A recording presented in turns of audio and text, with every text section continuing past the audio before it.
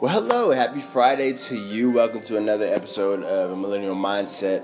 My name is Josh Daugherty, and I just wanted to share a thought with you. I don't know if you've ever read something like 5 million times or heard something 5 million times, but then your perspective is broadened, you're enlightened, and then you see it in a different way and you pull truth from it in a different way. Well, that happened to me over a passage of scripture that I was reading, and I know some of you might not be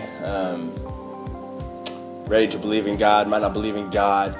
I empathize with that in a major way, but I hope that you can put that aside and hear the truth that is in this, because no matter where you are on that spectrum, I think this will help you, and it can apply to you no matter where you are in life. And so basically, I want to give you the overall spark notes of this story. It's found in Matthew 25 verses 14 through 30, and it's the parable of the talents. And basically, there's this master. He had 3 slaves. He entrusted resources to them and expected them to put it to work.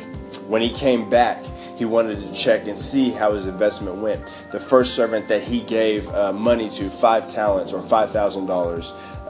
Scholars, talk about the how much it actually was. Just for story's sake, let's call it $5,000. That servant invested it, put it to work, and earned 5 more. The second servant, he entrusted 2 talents or $2,000. Servant put that to work, earned 2 more. And then the last servant, he gave 1 talent, $1,000. And that servant buried it and just kept it safe, and played it safe. Master came back and he wanted to check on his investments. Like I said, first one earned 5 more, the second one earned 2 more, and then the last one just gave the master what he initially invested. And the master was pleased, very pleased with the first 2, but the last one he called wicked, lazy, and quite honestly evil, because he did nothing with what he was given. And so 3 observations that I got from that story that I have heard multiple times. Number 1, he was faithful with a little will be trusted with more. In verses 21, if you want to look it up, it says, you were faithful over a few things. I will put you in charge of many things. See, there's not an issue with God giving you more things to handle once we've built the characteristics, the character traits, the integrity to be able to handle that. Because a blessing can become a curse if we don't have the integrity, if we don't have the character to be able to handle it, right? The second thing I noticed is the story speaks of money. However, that is a symbol for things that God has entrusted us with, whether it be financial resources, whether it be gifts or talents, or whether it be opportunities in life. What are you doing with them? Man, are you in a place where you can utilize your gifts to benefit those around you? So your gifts in life, the gifts that you have, the talents that you have, they're not just for you, but they're to benefit the world.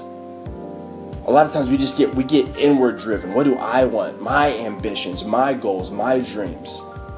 But you've been given special talents to impact the world, but you have to recognize and believe that you are meant to contribute to the world. And then the third thing I noticed is that in the story, one man was given 5 talents, another was given 2 talents. And the story also says that they were given their talents based on their abilities.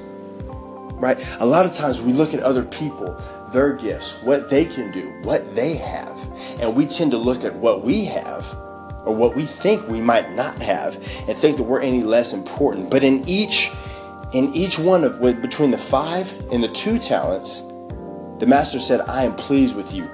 I am equally pleased with you. That tells me that God's not worried about what they're doing.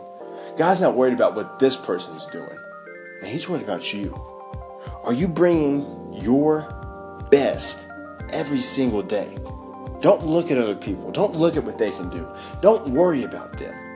Every single day, and Darren Hardy on The Compound Effect wrote a great book about this, but every single day, are you getting 1% better?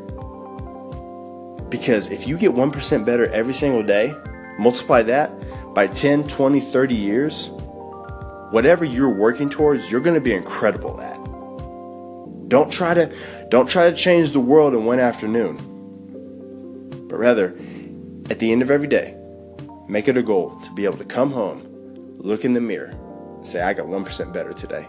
Man, if this helped you, I'd love for you to share it with somebody and let me know what you think. I'd love to hear from you.